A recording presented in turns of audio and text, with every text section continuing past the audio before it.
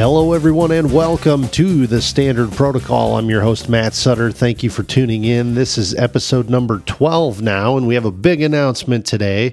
We didn't mention this on the last episode because we didn't know it was coming this quickly, but we are live on Apple Podcasts now. So if you're iTunes, iPad, iPhone type person like I am, go to Apple Podcasts and look us up, Standard Protocol with Matt Sutter, and you will find not only this episode, but the previous 11 as well. So spread the word. Tell your friends. We appreciate the followers on SoundCloud and YouTube. We've got some loyal fan bases in those areas, but we're trying to broaden that footprint, and the Apple Podcast is going to be huge, I think. So we're already picking up a few more visitors than we had in previous weeks. So we've only been live a few days over there. So things are going well. We're reaching a broader audience, and hopefully that means that we're helping more of you solve some of your problems out there in these trying times. So the email inbox, standardprotocolpodcasts@gmail.com, standardprotocolpodcasts@gmail.com. And with that, I wanted to roll into topic number 1 for the week. Okay, so topic number 1 for the week is this: aspirations. And this conversation came up between me and someone over the week here. And aspirations, what do you aspire to be? And what if you ask millennials and Gen Zs that question, what is it that you aspire to be, either in your life or in your workplace, in your career? And a vast majority of the time, you get that deer in the headlights look. Occasionally, you'll get somebody that has the canned answer that's thought about this a little bit, and they say, well, I just want to be a good person. I want to be a good contributor to my team at work. I want to be a good contributor at home, and I want to be successful in raising kids in a family and providing for them, and yada, yada, yada. So that, there's no harm in that answer at all. That's no shot at anybody that gives you that answer. That's a real aspiration, but obviously it's a little bit broad, and there's a million ways we can do that. Do we need to be narrowly focused with aspirations? No, I don't think so. I don't think there's a right or a wrong, but I will tell you what my aspirations are. My aspirations, if you were to ask me that question, my aspirations in the workplace and in life in general, I aspire to be someone that people look to in a time of need. I aspire to be someone that's a problem solver, that no matter the person, their level of experience, whether they're the brand new guy day one on the job or they're the 40-year veteran, if they have a problem, I aspire to be the person that they come to and say, hey, I've got a question, and I've got this issue, and how are we going to solve this? And can I bend your ear for a minute and get your advice? I aspire to be that person that they come to. I also aspire to be the type of person that doesn't say a lot, because I don't have to say a lot. And for those of you that know me personally, I'm not a big talker, which is crazy because I have a podcast now where I talk each week, and I sit here and discuss these issues with a very broad base. But in real life, that's not really me. I'm generally a pretty quiet, laid-back individual. I like to sit back and observe things.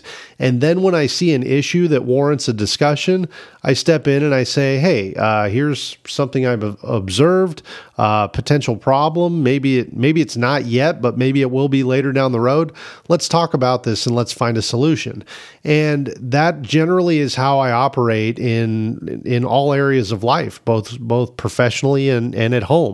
I'm generally not the type that's constantly chirping about things. I'm generally not the type that is just coming up with problems to talk about, to troubleshoot. I'm the type that when I see a problem, I want to address it. And if I'm not seeing problems, I'm either giving praise or I'm just letting things work and run themselves.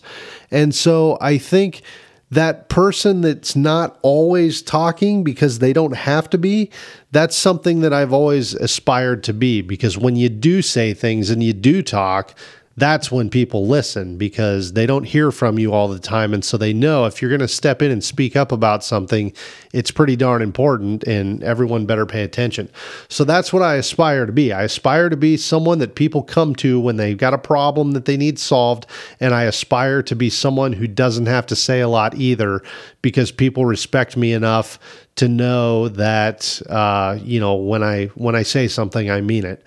Now, the other thing that I will say with that is, in a leadership role, you have to surround yourself with people that will occasionally tell you things that you may not necessarily want to hear. They will bring problems to you, because here's a clue, or I guess I'll let you in on a little secret here. If none of the people around you are telling you about problems, that doesn't mean that you don't have problems. That means you're just not hearing about them, and they don't have that comfort level to come to you and say, hey, we've got some things we want to talk about. Now, obviously everything goes in peaks and valleys. You may have a very smooth running unit or division or workforce now, but at some point there's going to be some bumps in the road, and you've got to surround yourself with people that will not only recognize those bumps in the road, but they will come to you and talk to you about those bumps in the road and how we're going to iron them out and how we're going to fix them. And if people aren't comfortable enough with you to come to you and have those conversations, then you've got bigger problems and you need to work on building those relationships, I think. So I always want to have people around me that will tell me when I'm off base or when I'm wrong about something, but they also know that I'm not going to be constantly bringing up things that don't need to be addressed just to get their attention, because that's not how I operate, and I don't think that's a healthy way to run things. I don't think we need a crisis every day. I don't think we need the drama of just creating problems where problems don't lie. I think we need leaders that when they say something, it's for a reason, it's for a purpose, and it's because there is something that needs to be addressed. And they also need to carry themselves in a manner in which people come to them with concerns or questions or issues that need to be solved. So those are the types of things that I aspire for in the workplace. That's what I aspire in myself. That's what I aspire people around me to be. But also the other thing that I'll have to touch on with aspirations, otherwise I'm not really giving you the full picture. We oftentimes have to be careful with how we communicate our aspirations, because different people don't always hear things the same way. And so I remember a story one time of a gentleman, older individual in the field that I was in. He told me when he was very young, he had aspirations of rising to the top. And when he brought that up, when he talked about those aspirations, some of the people that were at the top took that as a challenge. They took that as threatening to their positions, as opposed to, we've just got a young upcomer that really wants to do well. How do we take them and mentor them and get them in a position where they can lead and be successful? That's not the approach they took. They took the approach to try to suppress this individual, and they for whatever reason felt threatened by his aspirations. So we always have to be careful with how we communicate these things, because again, different people don't always hear things the same way. Aspirations are great to have, but if they're not well communicated or they're not understood, they can have some adverse effects. So aspire to be great out there. If you aspire to climb the corporate ladder in record time, that's fine, but just make sure people know you're doing it for the right reasons. You're not doing it to come after other people or to shake up the apple cart. You're simply coming in with aspirations of doing big things and aspiring to be big and good at what you do, and there's nothing wrong with that at all. Good leaders shouldn't feel threatened by that, but sometimes it does happen, and sometimes, like I say, people hear things they want to hear as opposed to what was actually said and what the intent was behind it. So keep that in mind. With that, I'll take your questions, comments on that. standardprotocolpodcast@gmail.com. Give me some examples of that, of a time where you asked somebody about their aspirations and you were surprised to hear the answer, or maybe you voiced your aspirations and it was either taken differently than what you intended, or you had a learning experience just by letting people know what direction you wanted to go with your career or with your life. So I'm open to furthering that discussion in a future podcast. So send us emails, standardprotocolpodcast@gmail.com. Let's move on to another topic that I had here. Okay, and our next topic is time and time management. And when I say time management, I'm not talking about time management in the sense that you may think, where we talk about budgeting our time so that in the morning we make sure we have enough time to get A, B, and C done, so that by the end of the day, X, Y, and Z don't creep up on us, and we miss a deadline or what. That's not what I'm talking about. What I'm talking about with time management is time is the one thing in our lives that we have zero control over whatsoever. The clock keeps ticking no matter what we do, and we can't control it. We can't speed it up. We can't slow it down. It is what it is, and we have to accept that we have no control over it, and we have to manage whatever time we're given here on this earth as best we can to be, to exude the most potential that we possibly can while we're here. And that's, you can break things down hour by hour, day by day, week by week, however you want to do it. But always slow down and don't get in a hurry with things, especially when we're making bigger decisions in our life. Always take some of that time to think things through and not make any hasty or rash decisions. And generally speaking, when things don't go well, when there's a problem, I mean, you've heard me say before, most of what we do out there in our lives and in our careers goes right. If it doesn't, we don't last long in our positions or our situations. But most of what we do goes right because we take time to think about it. It's when we get in a hurry and when we don't slow down, when we don't take time to think things through, when we don't take time to collect all the information needed to make a good decision, that's when things tend to fall apart. And that's when bad decisions get made. That's when everything from personal embarrassment to personal injury to personal liability, all of that stuff comes into play. And some of those things can be life-altering changes, all because we didn't take time to think a certain situation through.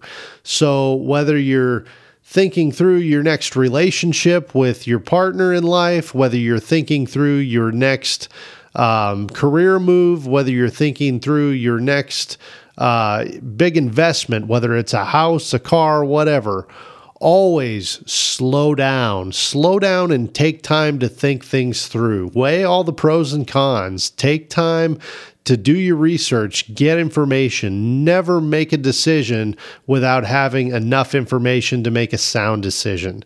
And sometimes in life we have to move quickly on things, but always do your best. The vast majority of the time, we have time to think things through, and we have time to slow down and make sure we're making good decisions in life. That house that there's 5 pending offers on, and you're in love with it. You really want to buy that house. It's a big investment. It's gonna, wipe out your savings. Take time to think that through, because even if you don't get it, what's the worst? The worst that can happen, you don't get the house, you have to move on to another one. There's other beautiful homes out there that you can obtain, versus going into one blind and not knowing that there's all kinds of problems with it, and it's going to be much more headache than it's worth. So just always take time to back things down a step. Think things through. If you're, especially if you're in a career field where it's high stress, if you're a first responder, you're a military person, you're a medical professional, take time to think things through, because that's when we mess things up, it's because we made a decision too quickly without all the information. Or again, going back to the recognition prime decision making that I talk about all the time, we didn't have enough experience to make said decision, and we didn't have enough RPDM built up in our hard drive to plot a successful result, and so we failed. But if we slow down, a lot of times we can alleviate that. So that is something you have control over. Although we don't have control over time itself, like I said earlier, it's the one thing we can't control. We can control how we use it. And if we take time to think things through, we slow things down, and we make the best decision possible, you're going to have a much higher success rate, I guarantee you. So time management is not always about managing your day. It's about managing your decision-making process and taking time to think things through before you make a big decision or before you jump into something that, has a lot of risk involved to it. So things to consider. Let me know your thoughts on that. standardprotocolpodcast@gmail.com. And the next topic that I had here, this one comes to us by way of the email inbox. Succession planning. We had somebody write in and ask, what are our thoughts on succession planning? What's the best way to go about it? Do we wait until we know there's going to be upward mobility before we start preparing people for promotions and things? Or do we start as early on as we can? And my philosophy has always been the latter. Day one, start preparing people to lead, because at some point, that question of, do we wait until we know there's going to be movement? We don't always know when there's going to be movement. All of a sudden, somebody just up and, leaves or promotes or transfers, and all of a sudden we've got a vacancy and we've got nobody ready to slide into it, or nobody that knows what that person did. We've all got those people in our organizations where nobody really knows what they do. They're there every day and they're an integral part of the operation, but nobody knows what they actually do, day to day, task to task. And so we've always got to have people cross-trained and ready to go just in case there's movement or upward mobility or attrition. You have a lot of people that are retiring now at younger ages than they have before. You also have people that are bouncing and job shopping and seeing that the grass is greener somewhere else and they're out. And so now you have a vacant position or an opening that you hadn't anticipated. So my opinion on succession planning is that if I'm in a leadership role, I want 3 or 4 people beneath me that know exactly what I do and how to do my job. Because if I step out in the street tomorrow and get hit by a bus, somebody's got to step up and keep things moving, because I'm not coming back. And there's, all of our jobs are important, right? We all do important things. We're all a cog in the wheel somehow. And so, you've got to have somebody that knows what everybody does and cross-train people in how to do those jobs and fill those voids. So succession planning, to answer that question, that starts day one. Once somebody gets their initial assignment figured out, start training them into what everybody else does in the company. Start getting them exposed to as many things as you possibly can, because that's the only way that you're going to have a well-rounded workforce that can step up and take on any challenge should something, devastating happen to the company. Look at, I'll give you a 9/11 example. You look at Cantor Fitzgerald was a company that had pretty much their whole operation based out of the 2 World Trade Center towers. And obviously there was some redundancy there, because they thought, well, if nothing's going to happen to both towers, if something happens to one, we've still got half our people in the other. Well, the reality of it is both towers go down, the company's gone. It no longer exists. So there were very few surviving members of that, and all their computer information, everything they had was gone. So there's always got to be some succession planning for, okay, what happens if there's a catastrophic incident or a mass exodus or something that is crippling to most organizations? Do we have a handful of people in place that are kind of the jacks of all trade that can step in and do things and teach others how to lead and how that succession planning is going to play out? So that's one thing that I'm big in, is succession planning. Make sure you've always got people beneath you that know what you do. Make sure you know what the people above you do. If your boss hasn't taken time to explain their role in things, sit down with them and ask them, hey, what happens if someday you're not here and we got to step up and do things. What do we do? And, I just think that's one thing that often gets overlooked because it is a bit time consuming to get everyone up to speed on the tasks and duties of the people around them. And it's just one of those things that slips through the cracks. And then when it happens, when that magic vacancy pops up where, Bob left and Bob was the guy that did, 100 different things, but nobody knows what they were. Now, all of a sudden there's 100 different things that aren't getting done every day. And so always make sure we've got somebody able to fill those voids and those gaps so that when the operation, any team, any organization, any operation is bigger than just one person. It should be, at least. So if one person disappears, let's make sure we've got people in place to fill those gaps and to keep the operation moving. So with that, any advice or stories you have on succession planning, we'll take those. Email inbox as well, standardprotocolpodcast@gmail.com. And our final topic for the day, we're going to get into some emails that we've received over the past week here. Okay, one of the emails, actually two of the emails that we got over the week here are about the job market. And it does seem like in the area that I'm in here in the Midwest, it does seem like the job market is slowing down a little bit. I'm not seeing as many new postings come out every day like I was for a while there. But one of the things that that a lot of people have mentioned here, just by way of email, is they want to know what the secret is to getting hired or getting called for an interview, because a lot of people are submitting a lot of applications out there and they're just not hearing back from employers, or, the employer sits on it for a week or two, or, then sends a letter. Well, we went with more qualified candidates. Well, what does that mean? What about the job was that, how do you measure yourself and how do you know what to apply for and what not to apply for? Because you don't know, you don't always know the exact qualifications they're looking for. And so, and you obviously don't know the people you're up against. So how do you know whether or not you're qualified for that particular job or not? You may have the degree, you may have the training or X number of years in the field, but if somebody comes in, what makes them more qualified than you? And I honestly don't have the answer to that. But I did have one individual that emailed me and said, I spent an hour filling out this job application, and within 30 minutes, I had a response back that said they were going with more qualified applicants.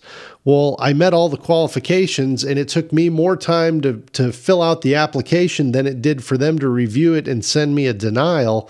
What am I doing wrong here?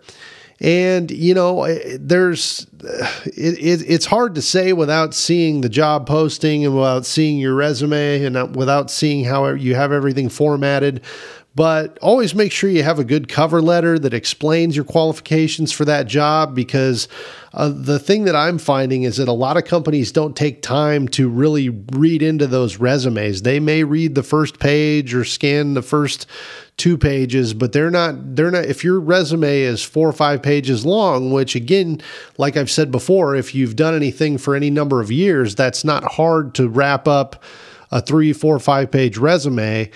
But if you aren't getting as much attention on your resume as you'd like, maybe reformat it so that the meat and potatoes is on the front page. Make sure you've got a good cover letter that explains where your qualifications are located within that resume, and just hope for the best. And always make sure you're, if you do go in for an interview, send the recruiter an email afterwards saying, thank you for the opportunity to come in and talk today. I think those little gestures go a long ways with companies when they're looking at the type of people they want to hire. So, I think there's the job market right now is just crazy because there's so many postings out there, and the reality of it is it's every company is looking for something different. Some companies are really looking for those college degrees. Other companies are really honing in on experience that you have that's relevant to the position.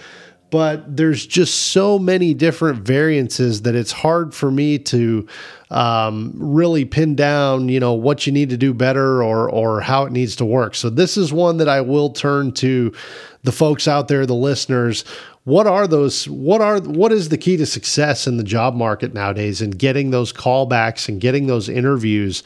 Because we can all fire applications out there all day long, but at the end of the day, if they're not getting looked at because the first page of the resume isn't formatted correctly or the cover letter doesn't explain things in depth, those are things those are words of wisdom that we need to pass on to the folks out there in the job market that are hunting for work right now. So standardprotocolpodcast@gmail.com. Let us know, give us some thoughts. If you know somebody or you work in the HR field, please take time to send us an email. Let us know. We can put that out there on the next episode and hopefully get some people some better luck in the hiring market nowadays.